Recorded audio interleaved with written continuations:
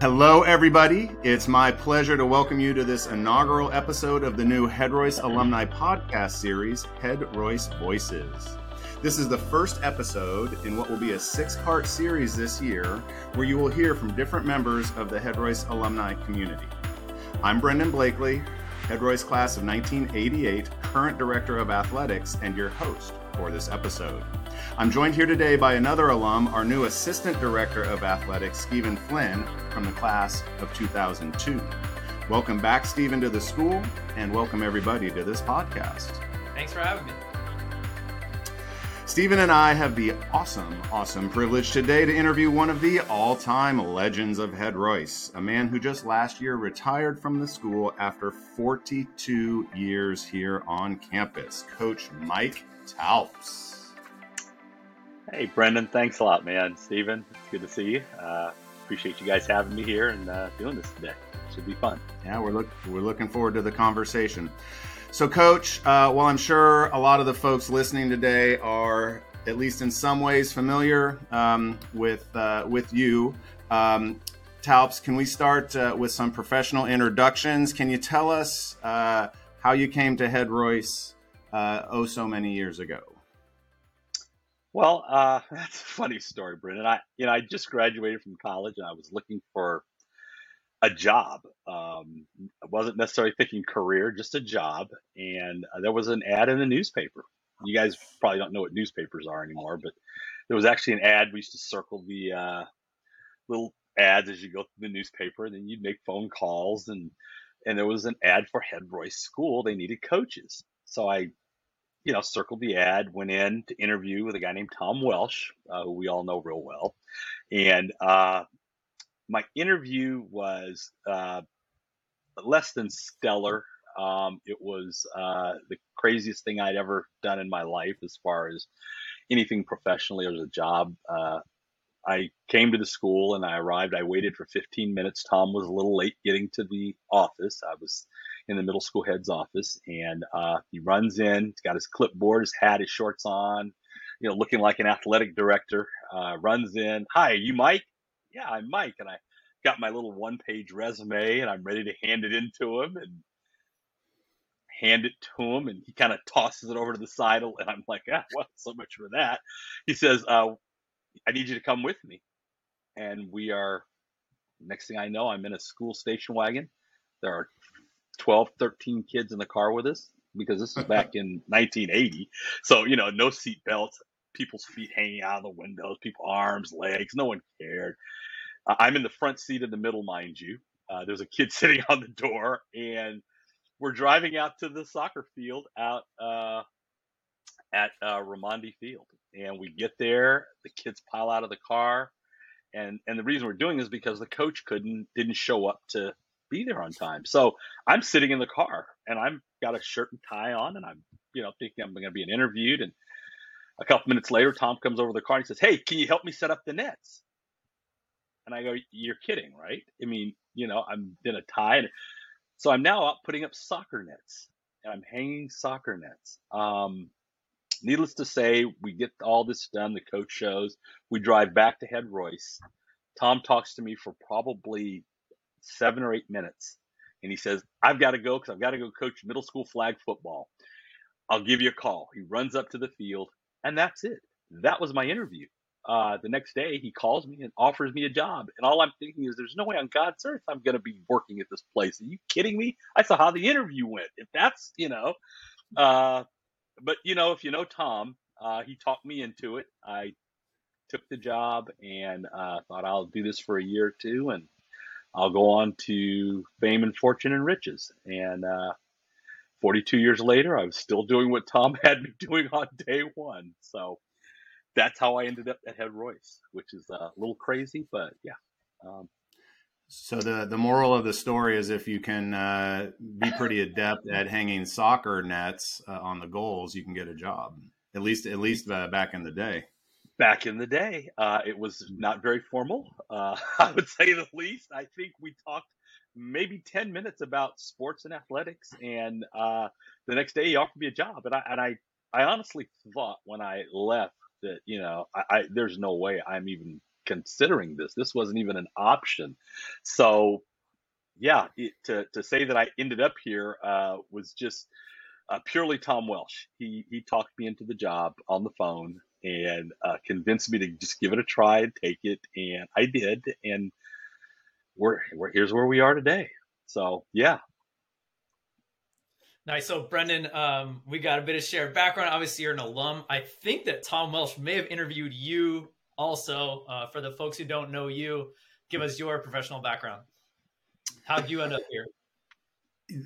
So I actually ended up here because of Talps, but I'll get to that quickly. So I always had an interest in athletics, and I was fortunate enough when I was in college to get involved with the sport of women's lacrosse when I was a student at UC Davis, and through a bunch of fortunate happenings, I became the head coach of the women's lacrosse team at UC Davis. I did that for 9 years. There was a time then when it felt like I needed to make an adjustment. And coincidentally, at the year that I was thinking about leaving UC Davis, Talps and I were talking, and he said that a longtime PE teacher and tennis coach, Bob Manalo, was leaving his position as a PE teacher at the school. So they had a spot open. Talps and I recall, met at the In-N-Out Burger in Pinole, had a conversation about it. He convinced me it would be worth it to apply, which I did. And so I came in fall of 2001 back to Head-Royce and became the middle school athletic director, taught middle school PE classes, ended up coaching. Definitely coached men's varsity basketball. I coached men's varsity lacrosse, which was a sport we were getting up and running then. And I think I coached the women's varsity tennis team for a season, and everybody seemed to have survived that experience. I was in thinking about today's discussion, I do recall that I actually called Tom Welsh in 1993, and I asked him if I could come back and become a basketball coach here, and he said no, that he already had all of his coaching slots filled, and he had no space for me. And I remember feeling shocked that he wouldn't let me come back and just be an assistant coach and try to learn a little bit about that. But things happen for a reason. And fast forward then a bunch of years, and I landed back at Head-Royce. I left Head-Royce after 3 years as a middle school ID. I went over to another independent school in San Francisco called the Urban School. I was the athletic director there for 5 years. And at that time, Tom Welsh was retiring at the end of the 07-08 school year. The position became available. I applied and was fortunate enough to be given this position. So I think I'm in my 14th year right now as the athletic director here. So Stephen, I guess it's your turn. Since you're the last one left here, you're the young guy, but what have you been up to, and how did you get back to Head-Royce? Sure. So graduated 2002. I went to UC Davis, had every intention of playing baseball there, and it didn't work out. I started playing club baseball there, and within a year or two became the president and head coach of the club baseball team. I was a player coach at the time. So that was my first taste of like coaching and administration. Did that through the rest of my years in college. Started coaching tennis, teaching tennis also as my Monday through Thursday job in college. So my first kind of like my first toe into the waters of coaching life. But after school, without kind of like a really clear direction, I came back. I coached for, one season here with you, Mike. I guess that was 2006, maybe spring is 2007, something like that.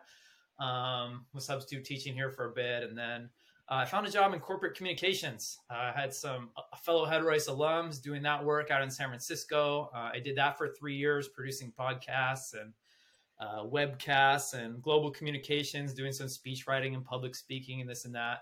And I was still playing baseball.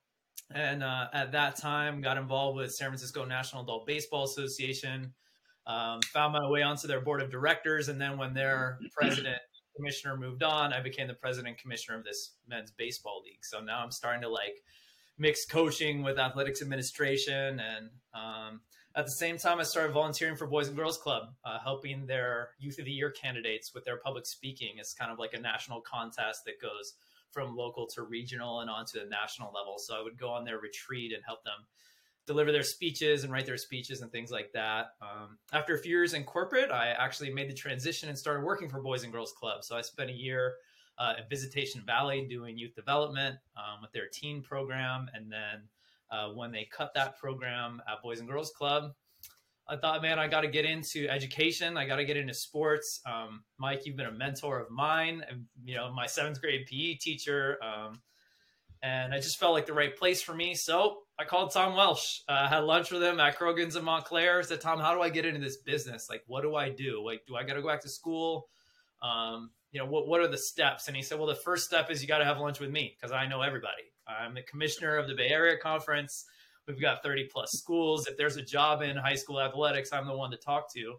And I said, cool. And I did a few of his other steps. I started to get moving on. And about 2 weeks later, he called me. There was a position open mid-year at Gateway Public Charter High School in San Francisco in Western Addition. I interviewed for that job and got it. The executive director of that school is actually also a Head-Royce alum, Sharon Olkin. Also was a student athlete here, a great soccer player. And I got that job and inherited a program that had its basic foundation, but didn't have a really strong culture. So it was a great project for me to kind of build a program up from something that was just there into something that was really powerful and effective way of doing sports and education. So I've actually been at Gateway for almost the last 10 years, about 9.5 years I spent there. Being the athletic director at Gateway and coaching various teams here and there. And after that period of time, it's time for a change, time to go back to school. So I'm enrolled in a master's program right now at the University of Washington. Intercollegiate Athletics Leadership is called. And it's time to come back closer to home as well, as a part-time position there. So here I am, came back to Head-Royce, with a newly created position here, assistant athletic director. And it's cool, coming back home, 1. 2, I've been working side by side with Brendan for the last 9.5 years because Gateway is in the Bay Area Conference. They're in the BCL Central. Head-Royce is in the BCL East, but Brendan and I have a lot of professional communications. We've been scheduling games with each other, and it's a different environment, a different school with a different set of challenges. And that was really, really meant a lot to me to be working with that community over there. It's a second home to me, as Head-Royce is a home to me, and I'm really happy to be back. We're funny real quick. Hey, Brendan, I was thinking really quickly is that Sharon Olkin, I taught her when she was at Head-Royce, but her brother was my very first catcher. Yeah, Jeff Olkin. That's too funny. The Talps, let's talk a little bit about educational athletics. Can you tell us a little bit about the teams, the different teams that you coached here at Head-Royce over the years, and what sort of made you stick around as long as you did in educational athletics? And touch a little bit on the importance of athletics for you as a coach in the educational setting, drawing that distinction between scholastic sports and as opposed to club teams. Wow, that's a huge subject. So I started off as a middle school coach.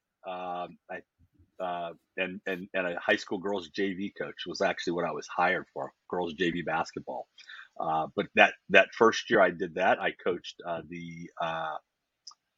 in the middle school, I coached boys softball. We had softball back then. And I coached middle school boys soccer. I went on to coach girls softball in middle school. I coached girls volleyball in the middle school. So I really got myself started at the lower levels. And Tom, can we please not shine over the outstanding job you did when I was in 8th grade with our middle school boys soccer program? Well, we did win a championship. Yes, we did. We did win a championship, and let's be honest, I can tell you all I know about soccer. I could write it on my little pinky nail. Okay, I actually went out And the very first game I saw in soccer live in my life, I was coaching in. So it gives you an indication of where my coaching background for soccer is. I think it was my second year, and I ended up winning the championship with Brendan playing for me. And we just laugh, and I tell everybody, "Hey, I won a title in soccer." And actually, the kids ran the program, ran the team. I just showed up every day, and they're like, "Coach, we need to do this. Let's do it. Sounds good to me." So yeah, coaching in the middle school was absolutely fun. And, but Tom, at that point as a young coach, Tom made it really clear to me this is where you learn to coach. You learn to coach down in the lower levels. All of our aspirations are always to get to the highest level, but you learn to coach in the lower levels. And so I really, sort of cut my teeth down in middle school, coaching middle school girls volleyball, picking up sports that I had never played, I never had the background for. I had to learn how to coach these sports, but more importantly, how to interact and coach middle school kids, middle school girls, middle school boys. How do you coach at those levels? And Tom was really responsible for me staying in that for a long enough time till I felt confident to go, yeah, I'm ready to move up to the next level. I had learned the lessons of the sport, but also how to work with parents, how to communicate with officials and the other team and create a schedule, do all these things you learn at the middle school level. So that was where I got sort of my start. I was also coaching the middle school girls basketball team, which was totally so much fun. I did that, and I coached the girls high school JV team. And so doing those two sports, almost back to back, I was almost coaching two teams those first years. I had so much fun. But at that point, I also started to realize that, man, I'm learning a lot. I'm figuring this out. And how do I move up? And so at some point, I moved up into the high school. I coached high school baseball, which came, I believe, 1984. We started the baseball program. I assisted at the varsity level in basketball with Tom. I was Brendan's assistant basketball coach. I think when Brendan was a freshman, I coached that team. Sophomore, yeah. Your sophomore year, okay, maybe your sophomore year, okay. And then I had Stephen, when his time in baseball. So baseball was one of those sports that we had the real connection with. But I also coached girls JV tennis at the high school level, and helped out with a number of different teams. I'm not sure what made me stay, other than the fact it was just so much fun. There's an old adage, an old saying that it says, if you love your job, then you never work a day in your life. Well, I played around for 42 years. It was fun. People would say, how can you do this for so long? And I never looked at it as a job. I would wake up in the morning and think, oh my God, I get to go to work. It wasn't that I have to go to work. And so that was always the thing that was the driving force.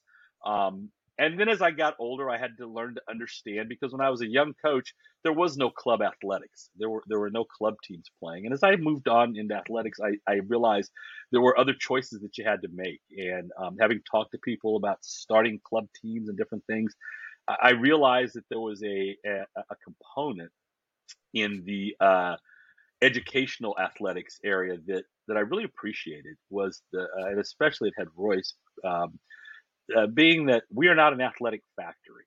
And so it's about teaching the skills, teaching the love of the game, getting kids to come out of their shell. There's so many lessons that can be learned, whether it's, how to be a good teammate, good sportsmanship, showing up every day, commitment, just the kind of things that I think that are good life lessons. And so that was one of my core values, was how do I teach good life skills using sports, using athletics, how to, just, pick yourself up off the ground after failure. You've committed to something, and how do you see it through? There's so many values that after a while I began to understand these are the things that are important to me. How do I do that? And as well as cultivating relationships. Most of my good friends now pretty much have Head-Royce backgrounds, which is crazy because, you teach students and you do things for so long, and those students end up becoming your friends. They become part of your family. And so, yeah, it's a long process over a period of time. But I think the core values that I started with Tom Welsh really helped me. It sort of developed my own philosophy, what I wanted to do, and then understanding the difference between athletics and PE, which I think many people don't understand. The PE component is just like English, history. It's a class that you're teaching within the school academic day, and athletics is after school. And so people don't get to volunteer to take PE; they have to take PE. So how do you incorporate the kid who is the non-athlete and get them to love sports, love PE, just show up every day, whatever it is, and make them feel a part of it? That was one of the biggest values and the core things that I always took into my classes, that these kids have to be here. How do I get them to enjoy that part of the day? Athletes come into class, and as a seventh grader, softball in PE is right next to the World Series. It's the greatest thing that happens in your day. If you're playing soccer, man, this is the World Cup, for those 45 minutes. But the non-athlete, for them, it can be torture. And how do you get those kids to walk away and say, hey, this was okay. It wasn't bad. Sometimes that's all you can get. So those values that you develop over time, those are instilled early, from Tom Welsh, who really helped to shape my teaching and coaching career from a young coach. If I can piggyback on that, so we obviously have a little bit of lineage here, right? I think that for myself as a coach, I learned a lot from Coach Talps in the years that I was on our baseball team here. And it was, I always used to reference understanding when it was at practice, time to have fun and you can smile a little bit, and then time to work. And I think one of the things that Talps has always been able to do with his programs is define that, and maybe not, necessarily verbally, but understand why kids are playing sports and why they're on the team. And the rationale is different for different folks. But I think Talps, one of your strengths was always making sure that there was enough fun involved, even for the championship level teams who had a high expectations of winning. There's no reason why those two things can't coexist with that. Yeah. I'll say for myself, I think one of my overarching goals in my position here at my alma mater, I'm always trying to help provide a similar positive experience in athletics that I had when I was a student here. When I was in my teens, a big part of my identity was as an athlete. So that is the case for any number of students on our campus these days. And so I feel, that part of my role and our role in the athletic department is to try to make sure that we're providing positive experiences for those kids. Positive not always meaning that we are laughing and happy and winning all the time, because there are some tough lessons that we have to learn through athletics as well. But that's one of those things that I fall back on a lot, is try to, when I look at our students here today, is to make sure that they are having positive experiences, because it can be such a, as you mentioned, Talps, like for some kids, that's the highlight of the day, right?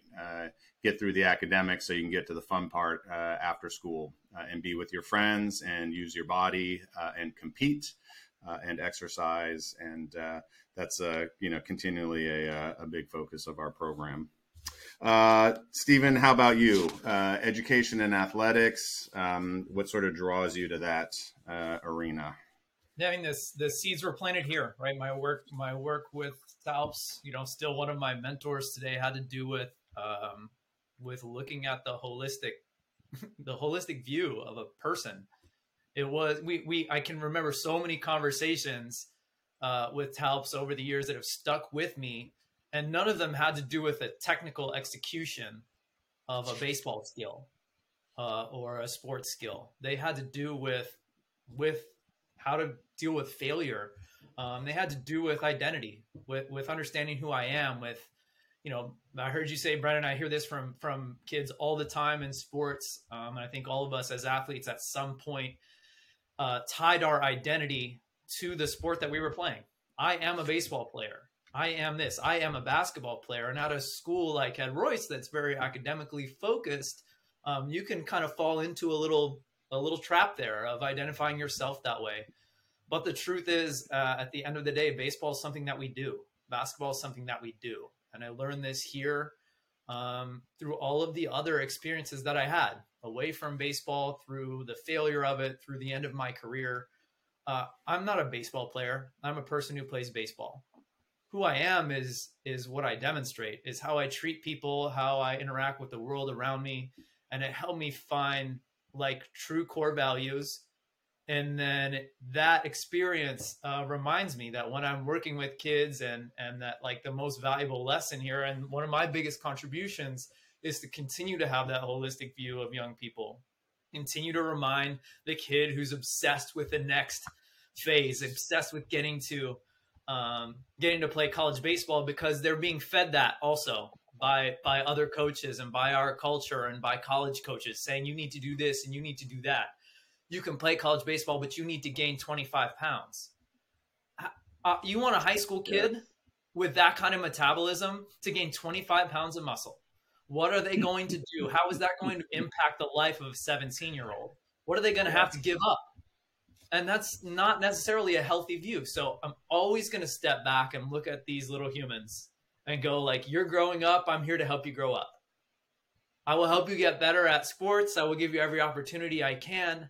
But this is about integrity and mindfulness and growth, and my work both inside of I work at Gateway, my work outside of that as a photographer and a journalist, which is like part of my other work that I do.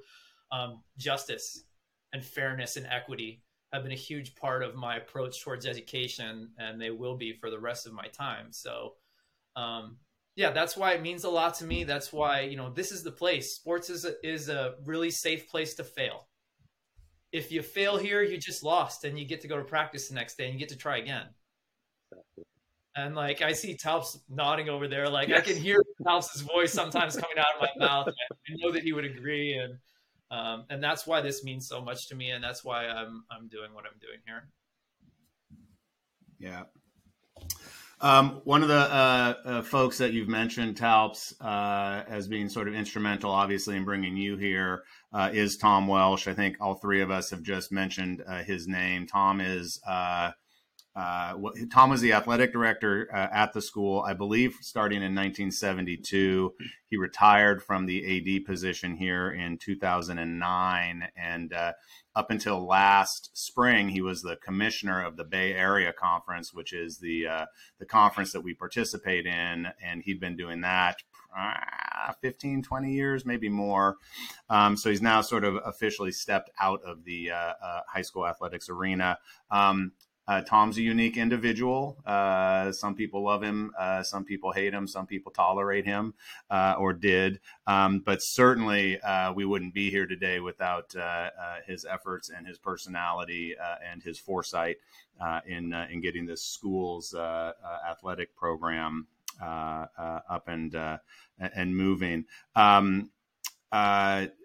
Talps, if you had, I know you talked a little bit about your hiring story. Do you have another funny quip about Coach Welsh that might resonate with the audience here? Oh, my goodness. There are so many Tom Welsh stories, Brendan, and I have to be very careful because, this could really go sideways really quickly. Tom Welsh, he was the kind of guy, to give you a sort of description of Tom. If you think back when you see these old movies and things about the circus coming to town. So Tom Welsh was the head of the circus. He would come in, you'd see him one day and he's tacking up the posters of the circus, first, and you'd see him in town and he's, building it up. And then you get to the circus and he's selling tickets. And you go, oh my God, this is going to be great. And, all you've seen is Tom. And then you go inside and then he's the ringmaster and he's the guy that's making everything happen. And you look over and he's the lion tamer and he's wearing all these different hats. And this is what Tom was about. Tom, when I came to Head-Royce, he had a vision but he had to do it all. It was just him. And this is before the school went fully co-ed, and he had to do everything. And so when he came to me, it was really a thing of, him trying to get me to buy into the dream that, hey, we can make an athletic program here. And how do we do this? And he had a vision. And like I said, Tom was a carnival barker. He could, sell ice cubes to an Eskimo, man. He was the man.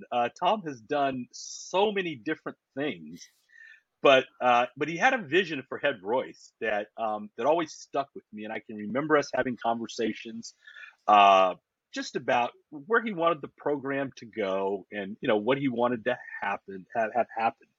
And, I remember the conversation being something like, when we're very good, when we have good teams, we should have a chance to win it all.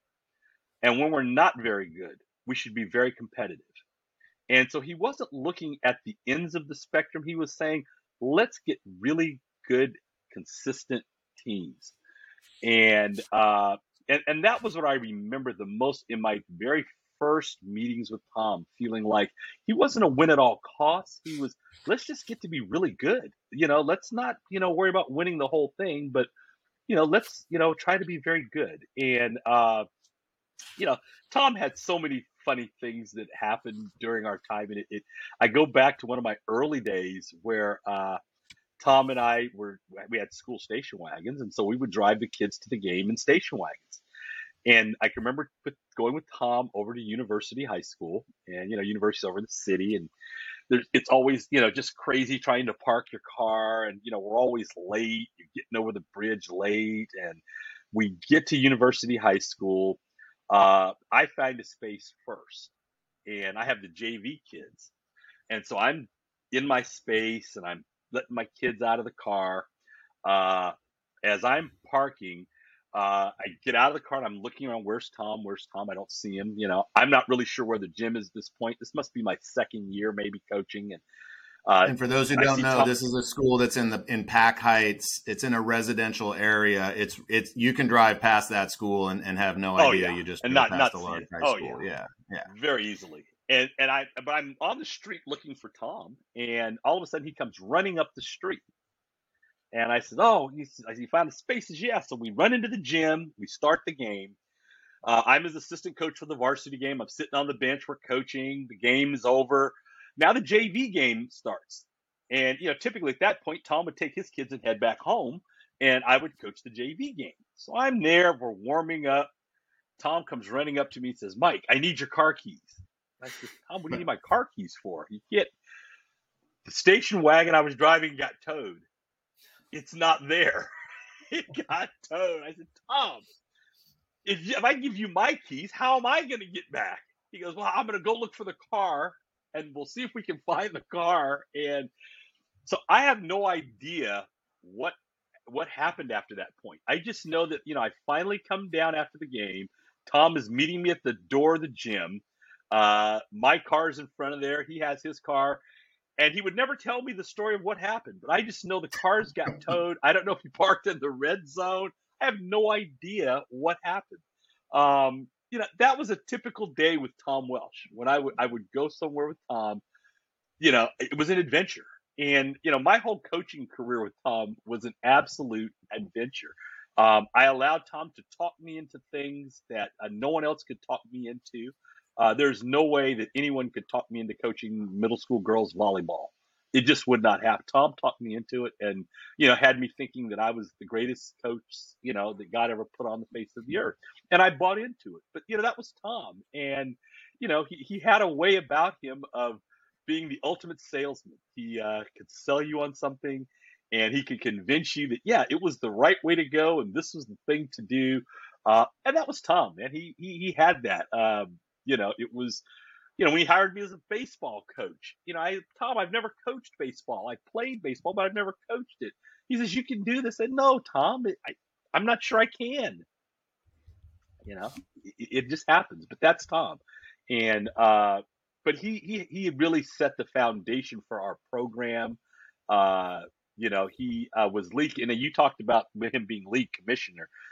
Tom took over being league commissioner back in somewhere in the 90s, because after John Worley left university, Tom was coaching.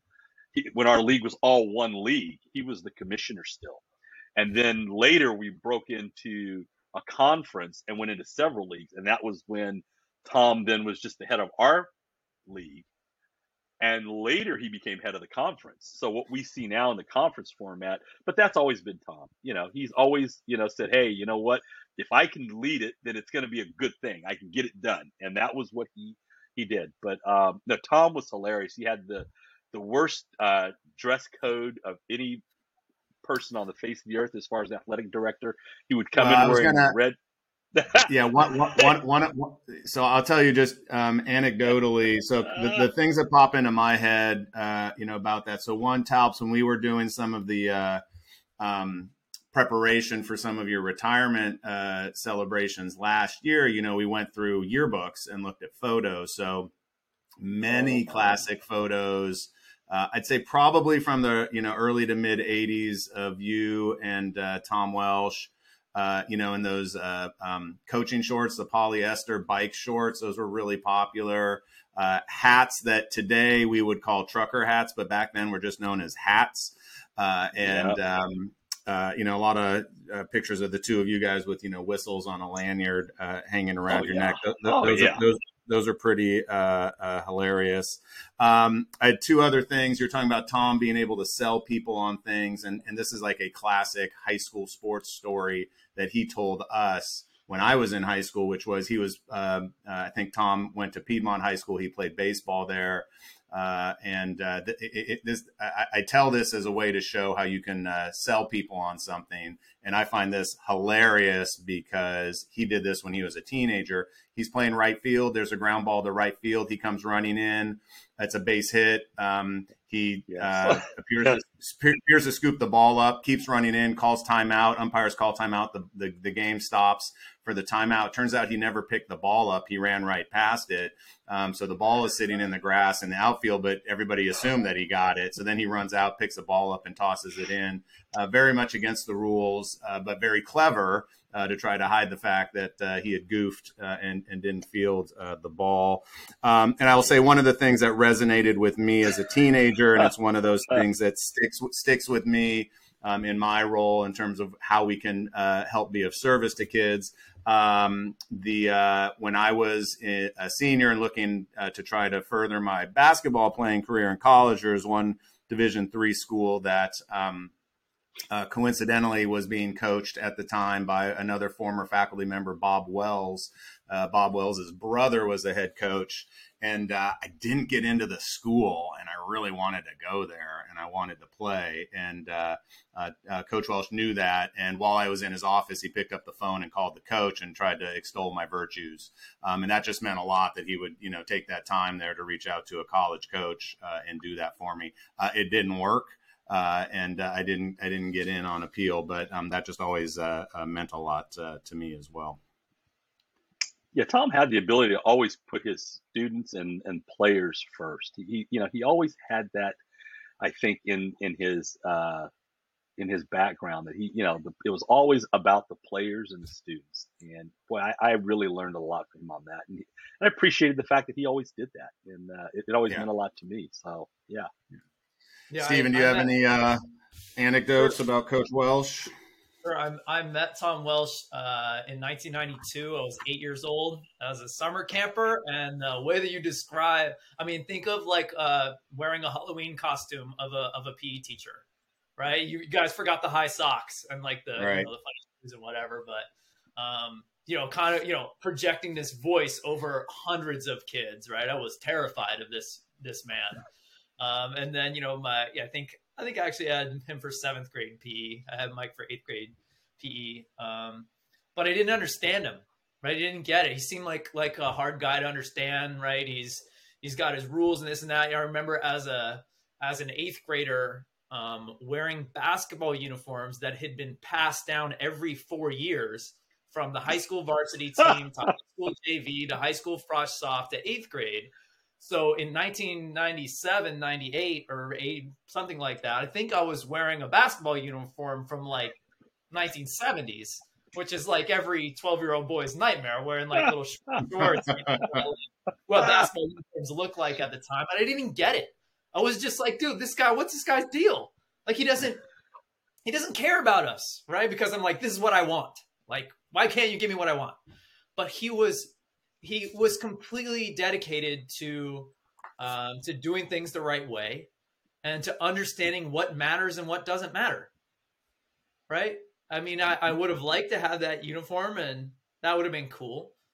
But when the ball goes up in the air, it doesn't matter. And that's what Tom was all about, right? He knew that we were an underdog school as far as our size. And at that point in our athletics program, he's sending us out to go play these bigger schools and better schools. And we're going here, we're going there. Sometimes we're getting killed, sometimes we're not. When I started to play high school basketball, I'm watching Tom coach, and we're getting killed. And the varsity team's always sticking right there. I'm like, man, varsity team's gonna lose by 30, and the varsity team lose by 5. And like, that stuck with me. How is he doing this? How is this guy, like, we're smaller than them. Our biggest guy is 6'3" or 6'4". How are we sticking with, right? And I started to look at this guy coaching in a different kind of way. As I became an athletic administrator myself, I told you we intersected at a critical point in my career. And then as a league commissioner, I would call Tom for advice, right? I'm asking him, like, why do you use Robert Rules of Order? Why is this important? Why are the structures that you seem adherent to, why are they important for you? And his answers always stuck with me, right? I'm doing it this way because I have something to fall back on when things get really hard. When there's a really tough decision to make, I need to have precedent and I need to use principles. And if I establish that I'm a person of integrity, then even if you disagree with me, I can explain to you why I did. You can disagree with my reasons, but not with my reasoning. And I'm like, man, this guy gets it, right? And now as an administrator, I hear, I used his handbook, student athlete handbook, to build the student athlete handbook for Gateway that they still use today. It's evolved and changed. I'm a few generations separate from Tom, but our roots are the same. I added different things. I changed different things. But in the end of the day, Tom's big thing was, what can you control and what can you not control, Stephen? Exactly.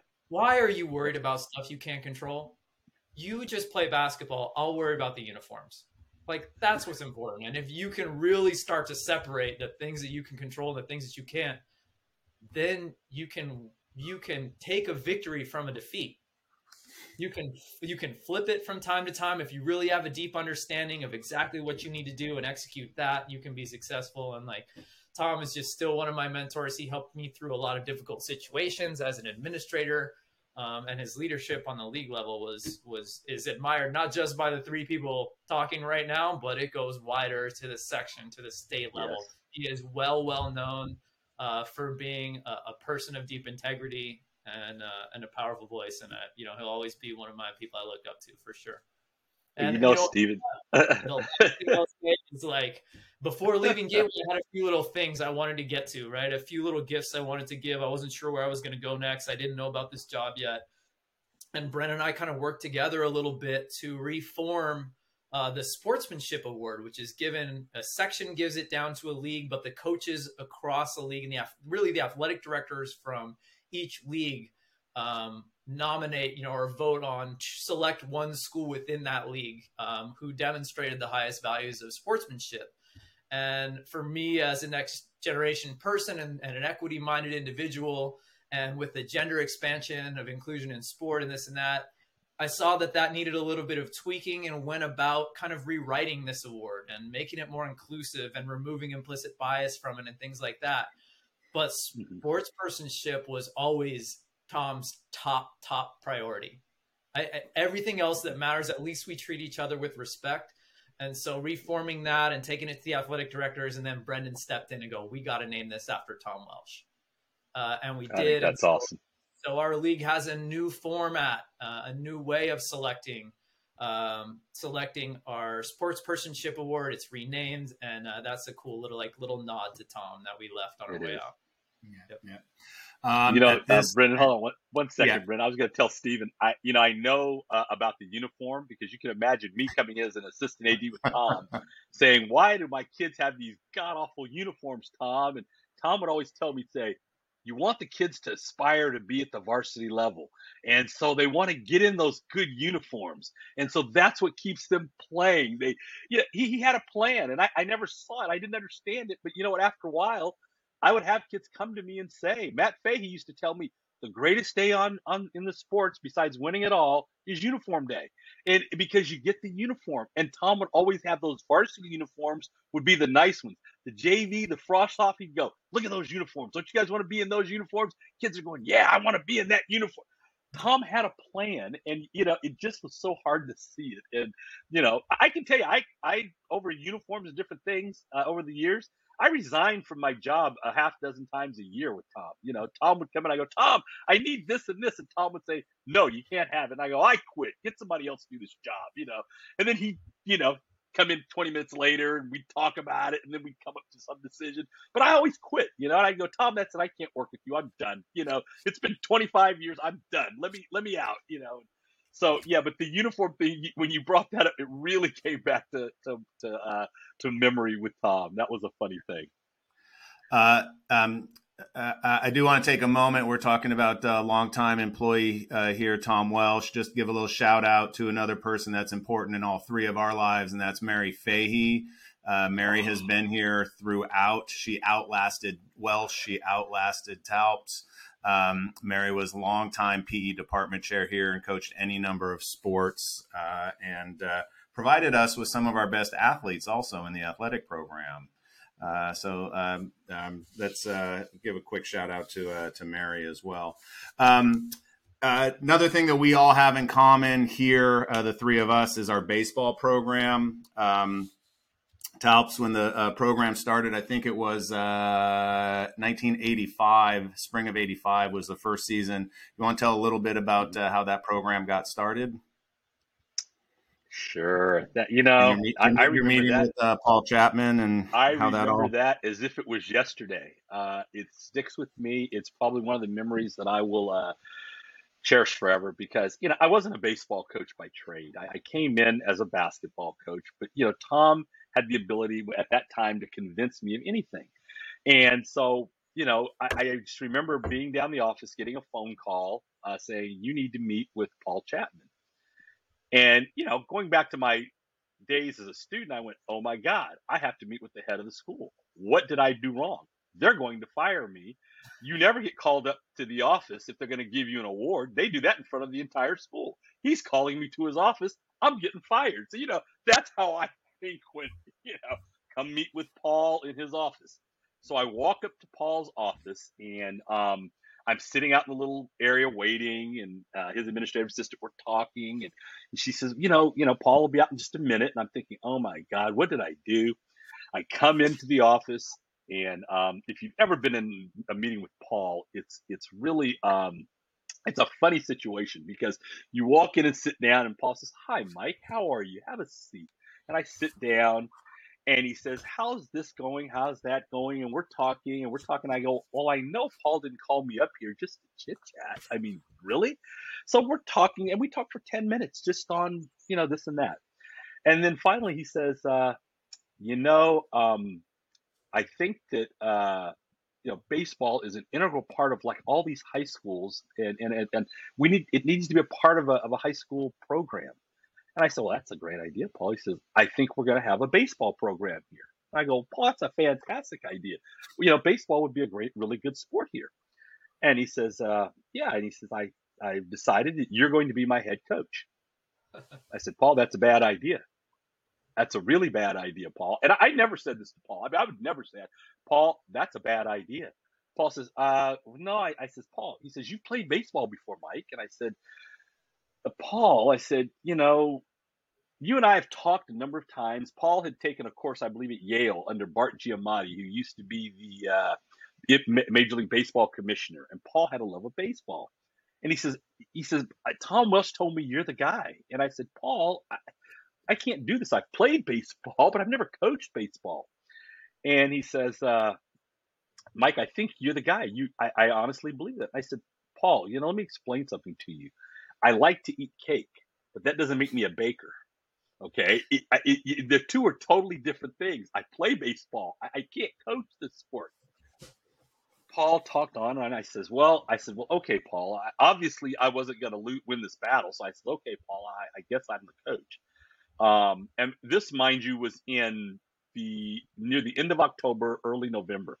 And I said, well, Paul, I guess, if we're going to have a baseball team, maybe next year when we, get started, we can, look at. Paul says, well, no, Mike, we're starting this year. And I said, Paul, we're like the beginning of November. Baseball starts in February.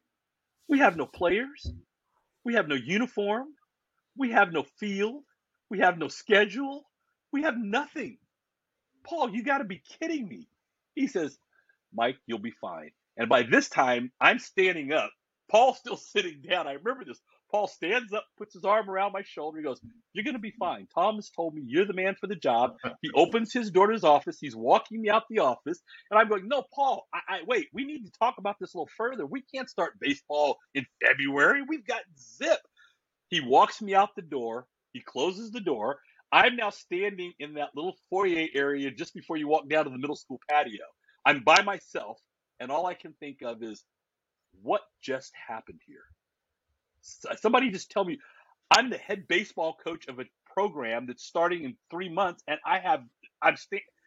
that's how I became the baseball coach. Honest to God, I never saw it coming. I got down to the office. Tom's laughing. He goes, you're going to have a great time doing this. And I go, have you lost your mind, Tom? What are you thinking? And he just kind of closes his door. He's laughing because he goes, yeah, well, you need to take that up with Paul at this point. And he closes the door, and I'm just out. So I am now the head baseball coach of Head-Royce. This is in the fall of '84. And yeah, I never saw it coming. It wasn't something that I aspired to. It was just sort of, I was ambushed, and I was told I was the coach. There it is. And that was it. And what we try to explain to the kids these days, how good they have it. Back in the day, we all had to pile into those station wagons with all the gear, with all the equipment, drive to a field that was not regulation size for our practices. And down at what was it? Generator. Remember, we had a generator. You had to have a generator so you could power the pitching machine. And that's how practices run. Yeah. I mean, it was tough because our infielders are standing on the outfield grass because it was a little league cut infield. So the ball had to go through the dirt then onto the grass because 90 feet put us into the outfield grass. You had your interesting members of the neighborhood who would kind of swing by. Yeah. People walking across the middle of the field, and you just go, excuse me, we're having practice. They shut up. We don't care. You can go home. They just walk right across the field. I'm like, here we go. I will tell you, though, it did benefit us. I can share a story about a game we played down at Lowell Field. And Lowell Field's way down West Oakland, and not in the greatest part of Oakland. But it was a baseball field, and we didn't have a field. So, we tried to get a field anywhere we could. And I can remember Lick Wilmerding came over to play us. And they had a coach who was a former pro baseball player, played in the old league with the San Francisco Seals, Dino Rastelli. And they come onto our field. And, we were not that good back then. And so Dino was the coach. He brings his kids out onto the field, and he's looking around. And, all the neighborhood people are out there. Guys are sitting out on the table playing dominoes and drinking something with little brown paper bags covering them. And they're sitting over there, and, you kind of look and go, ooh. So we picked our dugout on the safe side, and we're on the side, and poor Lick kids were over on the other side.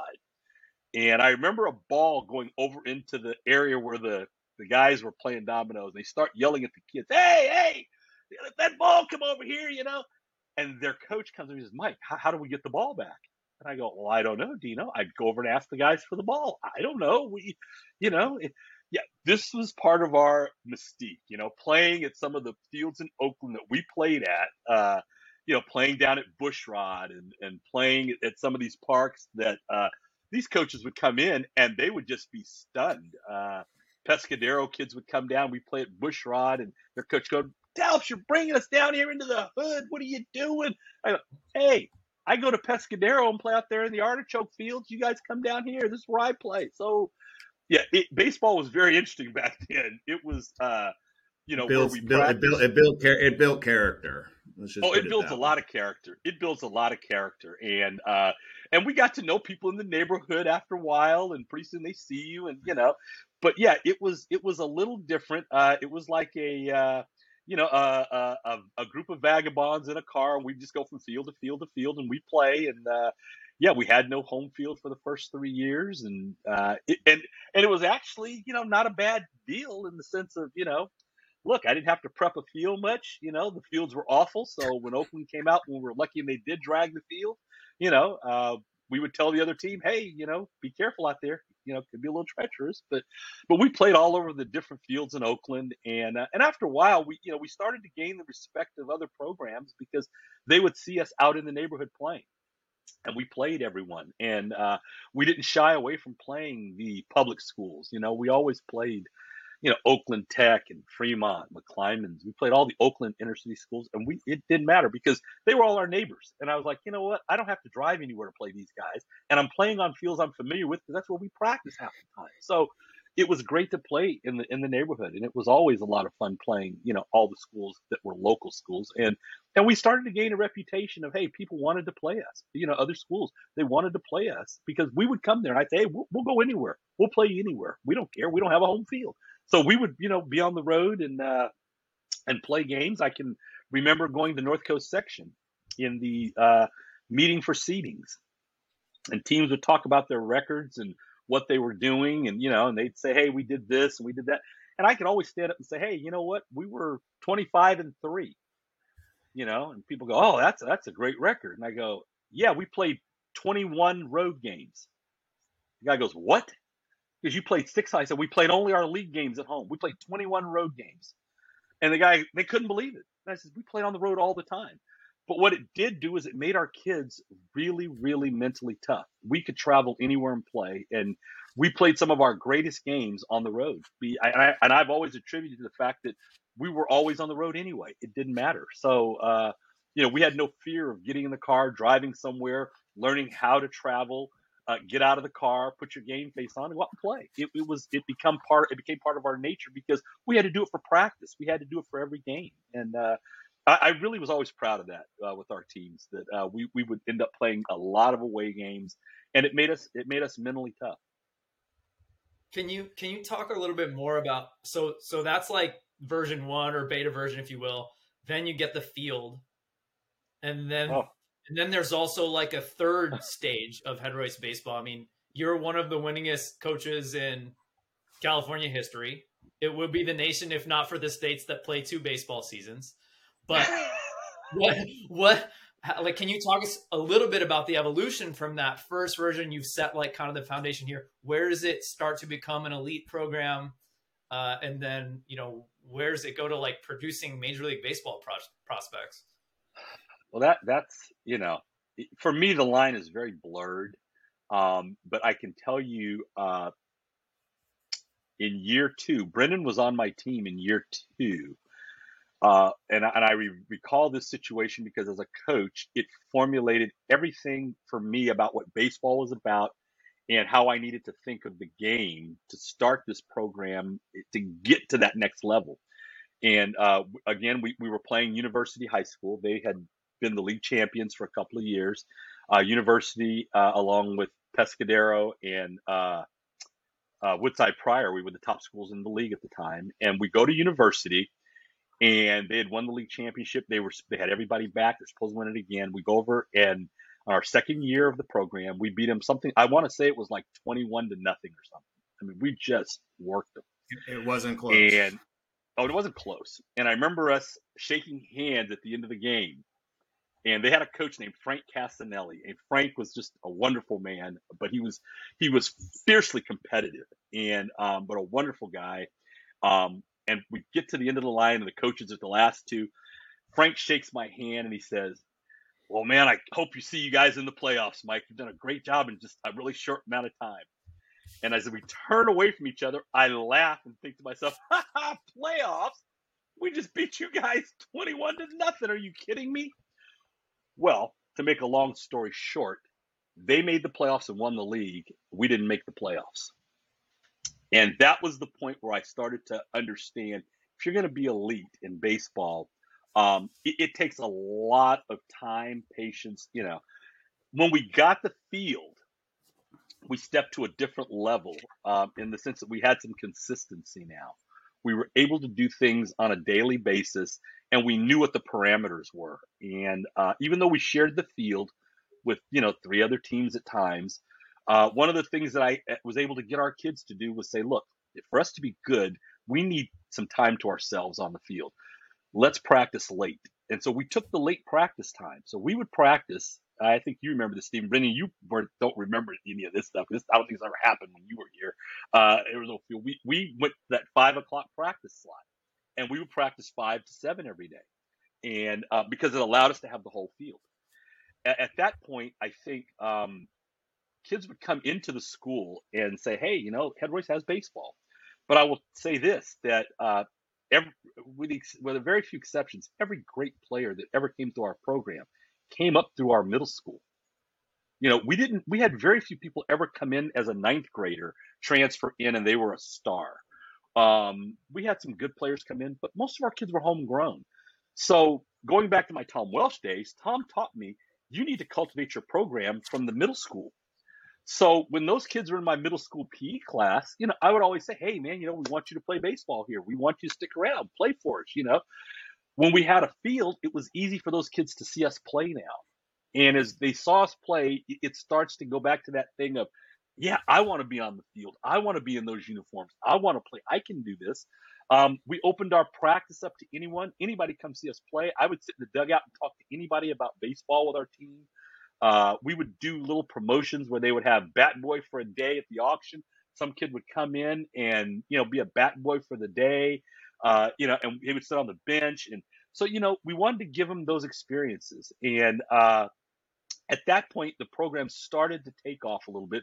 We had some talent. We went through ups and downs over that time, but it was never about the effort or the talent. It was always about, as baseball players would say, it was the baseball gods. You don't get anything easy. And, I can remember all the heart-wrenching, gut-wrenching losses we took in the last inning, 2 outs of a game, and you're right there, you lose it. But it made us stronger. And as a coach, it made me start to understand and appreciate that, 25-3 is a really great year. Because you didn't win it all, you can't put it all on the last game. And we started to cultivate that mentality with our kids, that it's not about the last game. It's the complete picture. It's everything for your season. The last game sometimes is determined by things you can't control. And so, we started to understand that. But we had talented kids. Kids were already going to college and playing. I can remember the first kids that really went off to college. John Fogg went to Yale, and I believe he pitched a little bit at Yale, back from my very first team. But it wasn't until I think we got to the years where John Furstenthal, like maybe 91, 92 that year, John went to Cal to play, and John ended up as a senior leading Cal in hitting. There's a kid from Head-Royce, and you're going, oh my God, he led Cal in hitting. Now, granted, Cal wasn't a great program then, but he still led their team in hitting. Brent Bamberger ended up going to Tulane, and they were a nationally ranked team, and he made it to the last cut, and he came in, and I talked to him afterwards. He says, Brent, why didn't you make it? He says, basically, Coach, they were just looking for kids with size. They weren't concerned with how good I was. And I was always of the belief that it didn't matter your size. If you can play, you can play. But I realized we had college-level kids now. We had kids that were playing at the college level. Kevin Graves and Brian Graves, they came in. And Stephen, when you came in, Cameron Johnson, as we get to those kids who, when we started to get to the point where when we had a field, all of a sudden, we were still playing a lot of road games, but we were really good at home. And But nothing really changed about the way we taught the game, the way we went on, even up to where the years where we became sort of, what people might call an elite program. We still coach the kids the same way. Our philosophy was the same. If you're going to be out here doing this, have fun, because it's a lot of time and work to put in to not enjoy it. And everybody has something to offer to this program. People I know right now, the biggest talk is about Nico Horner and playing for the Cubs. And I watched Nico play for the Cubs do things, and it's funny because he'll make a play and I'll get 6 phone calls, and they'll say, "Did you see that play, Nico?" And I go, Nico did that in practice every day, man. Really? I said, you see it here now, but we saw the guy every day for 4 years, and we knew where he was headed. But Nico, his whole thing when he came in, I would love to say, hey, I created and made Nico. I'd be lying to you. The only thing I did with Nico was write his name into the lineup every day in ink, because everybody else is in pencil. So I wrote his name in ink because I knew to put him in there. But the biggest thing we worked with Nico on was enjoying the game. So as soon as you start to enjoy the game, your talent will just rise to the top. And his dad and I had those conversations all the time. He would say, hey, what can you do to help Nico enjoy the game? Because, he's so serious. And so with even our elite players coming through, we still talked about having fun. And so our biggest thing was, and I think Stephen, maybe not so much Brendan when you were there, because when you were there, Brendan, I had no idea what I was doing half the time. We had that was obvious. Go on. But with Stephen's teams, practice was fun. I think we knew how to work, but we had fun in practice, and that was the whole thing. Was that I started to realize that you have to be very loose to play this game. You have to be mentally intense but physically loose. And so we would try and keep everybody, be loose, be up there, play. If you make it out, you make it out. Come back, you get another at bat, but you can't worry about the, and the thing that we had, that Stephen was one of those kids that I coached. I remember this, we would talk about, I coached a handful of kids that he always went for it. Some kids, you don't know what they're going to do. Are they going to back off? Stephen always went for it. And so I knew that when I didn't want Stephen to go for it, I'd take him out of the game. And a funny story about Stephen with taking him out of the game was Stephen's one of the only people. Yeah, I have to tell this story because, my assistant coach, the guy coached with me, he was my co-coach. Keith Richards was just a wonderful man, knew baseball, taught me more about baseball than anybody. When it was time to take a pitcher out, he would say, Mike, go get him. He's done. Go get him. And I'd walk out to him and go, hey, man, you're done. Let's make a change.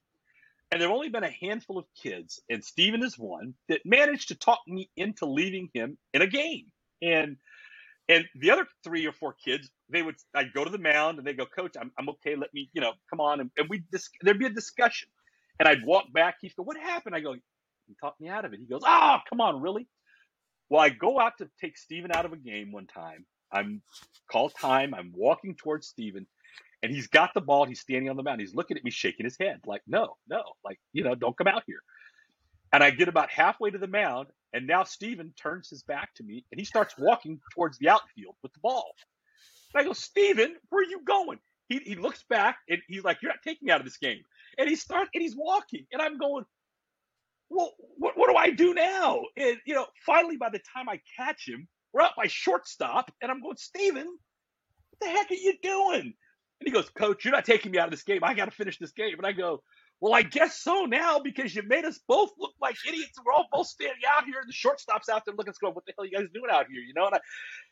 And it was rare that a player was able to talk me out of something, but Stephen had that ability. And it was because I think over the years, you develop a respect for your players and coaches, vice versa. And I was always the one that would go out there with the idea of, you can talk me out of this, but it's got to be really good.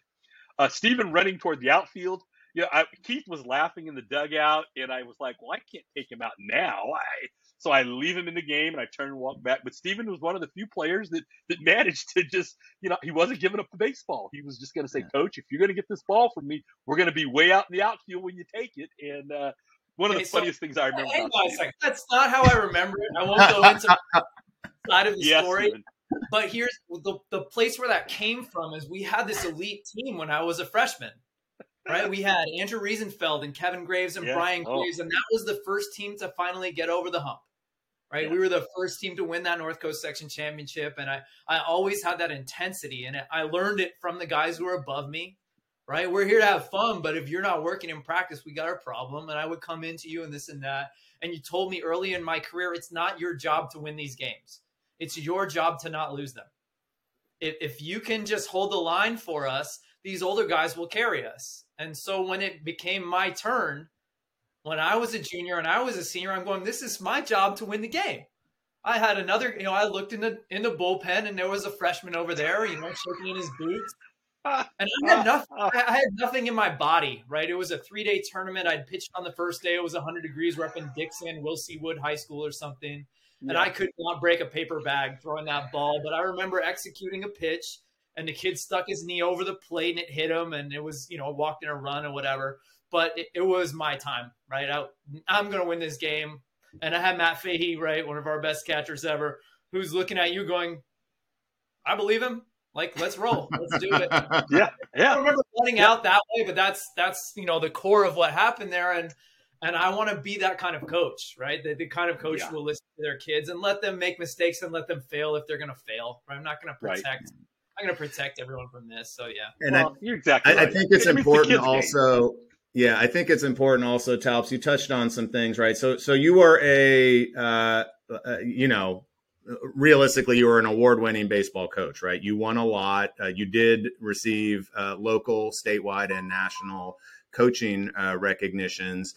You also, we're talking baseball, but you also were a really successful women's basketball coach here as well. And all of the things that you mentioned about bringing to your baseball program, I know you brought to the basketball program as well. And it's not so much, I think, what strikes me is it's about how you treat people and your approach to things, right? It's there's some technical aspects, in basketball, knowing when to call timeout, knowing when to go to his own defense. In baseball, knowing when to take a pitcher out, or in Stephen's case, chase him into center field.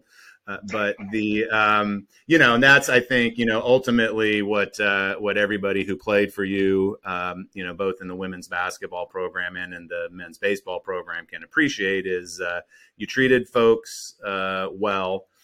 You gave them some latitude. You made it fun, but you held them accountable. And I think that, for the students who have come through the program, and had that experience with you, that's the big takeaway with that.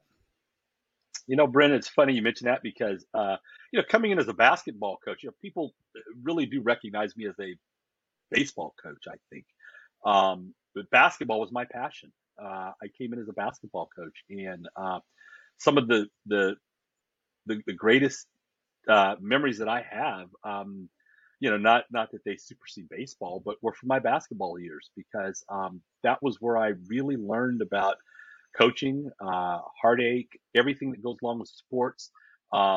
It was very tough in basketball because, as Stephen said, we would go out and we would be just simply overmatched many times, and we would get our kids to stay in games. And I can remember, and you were there, Brendan, the last year that I coached. In 2010, the team that I had, people laugh to this day because I tell them, I said, it's really hard because I didn't have the kind of young ladies that played basketball day in and day out, and it was their thing. We sold them on the idea of playing defense, and that, we could get enough offense to win a game, but we had to play defense. And I remember we were 2 wins from the state title game. And we went up and played a team that, they had no business being in our division, but you play who's there. And at the end of the year, I remember sitting in our locker room at the end of the game, and all the girls are crying. I knew that this was it for me. And I can remember sitting there just talking to them, just, not about, a whole bunch of, pep talk or anything, just talking. And as we were going through this whole little closure, one of the things that I remember with our girls, and particularly on that night, going forward, was that you're 29-2, and whatever, and you've got this great record, and you've just lost this game, And these kids were heartbroken. For them, it was, this was the end of the world. And we didn't have kids that were, great players. And I can remember standing there telling them, girls, look, you averaged 44 points a game offensively this year. And I said, you won 29 games, averaging 44 points a game. You don't understand how incredible that is. I think it took a while for them to get to that. And I said, we built our program based on, like, as Stephen talked about earlier, what we do. Here's who we are. If we can score 44 points a game and win 29 games, we're a really good team. And so we would have conversations, but at the end of that night, I think they all started to kind of buy into that because they realized that, you're right, Coach, that these teams, everybody in this tournament at the end of the day is averaging 60 points a night. We're averaging 44. I said, and you're right with them. And I said, we'd come down to the last 3 minutes of the game, and I'd sit in the huddle and look at the huddle and say, look at the scoreboard, girls. And they'd look up there and I'd go, we're up by 2, but the score is 39-37. Up by 2, 3 minutes to go. And I go, they're in a full-out panic across the other side of the floor. We're right at home. We never score more than 45 points. We're right at home. The other team is used to scoring 60. They're an epic failure meltdown right now.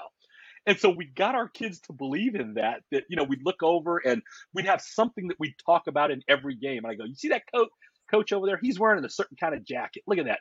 I go, we got to make him sweat, make him take that jacket off, and we would start playing and all of a sudden the jacket would come off and I go, we got him, girls. Look at it. The jacket's off. We got him, so we would come up with things like that. But basketball was so much fun because, as a coach, you control things. You can have control. Baseball, I control nothing.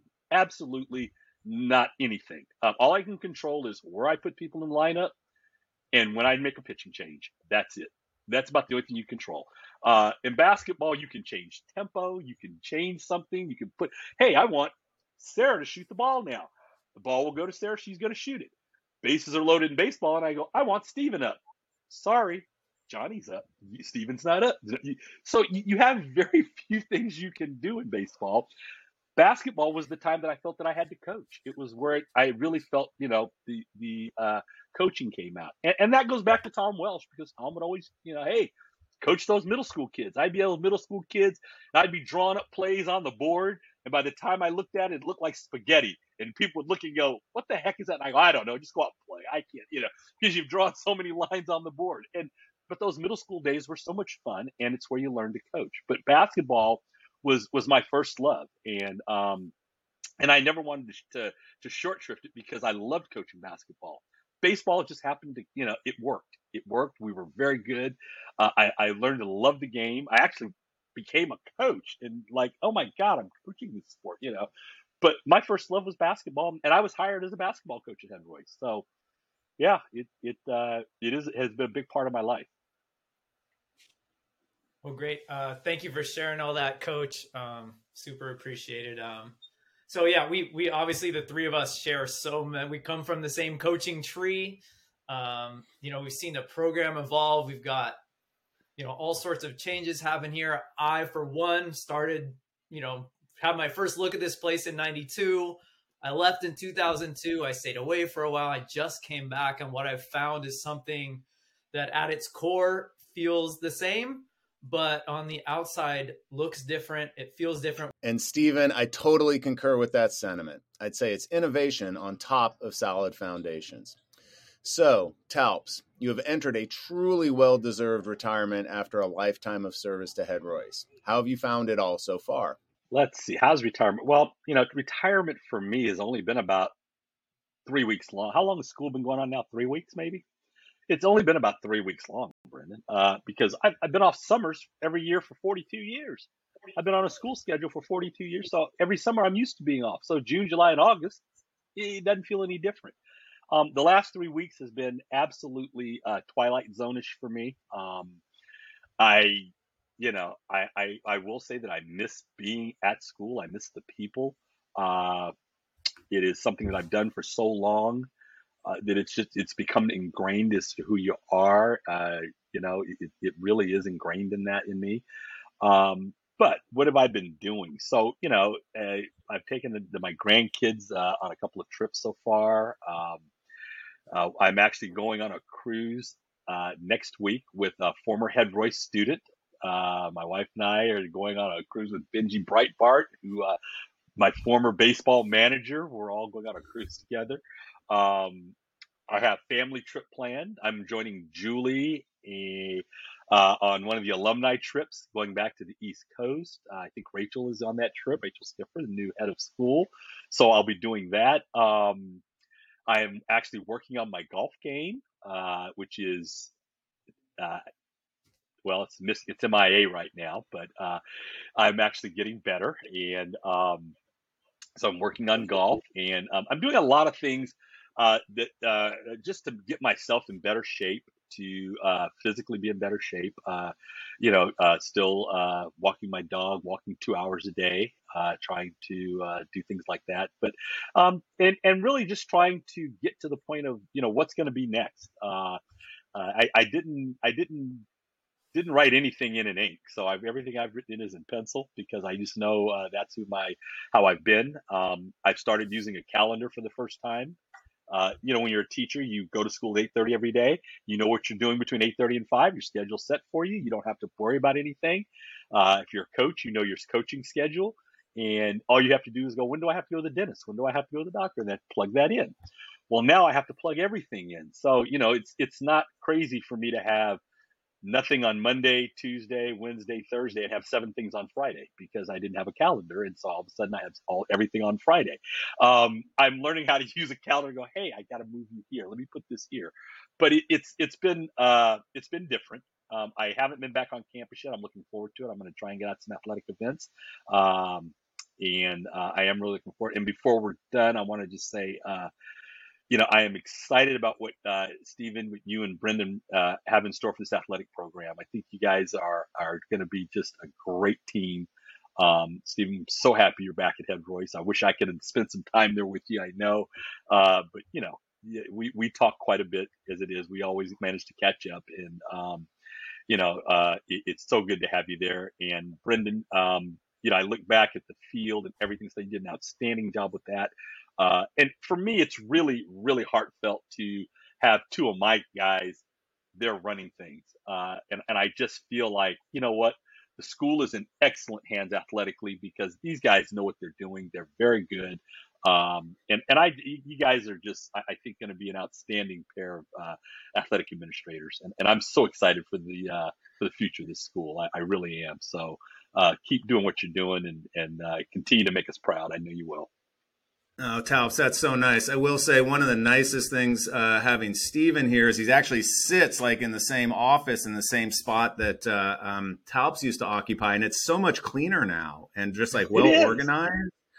He's only been there 3 weeks, Brendan. Yeah, it didn't take long for that benefit to just to really sort of show. So it's just it's all good at this point. Yeah, I had accumulated 42 years of stuff, it's kind of tough. And remember when we talked about maybe you could like take some of that stuff home, and then you didn't, and then Stephen and I were left to kind of sort through it and clean it out.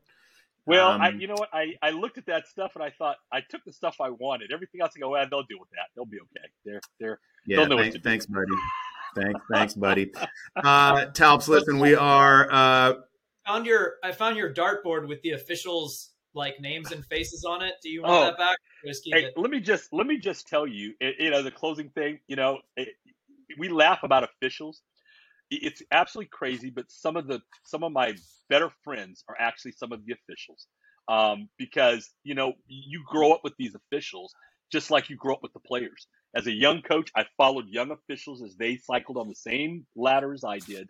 I know 2 or 3 professional officials, that they went to the next levels.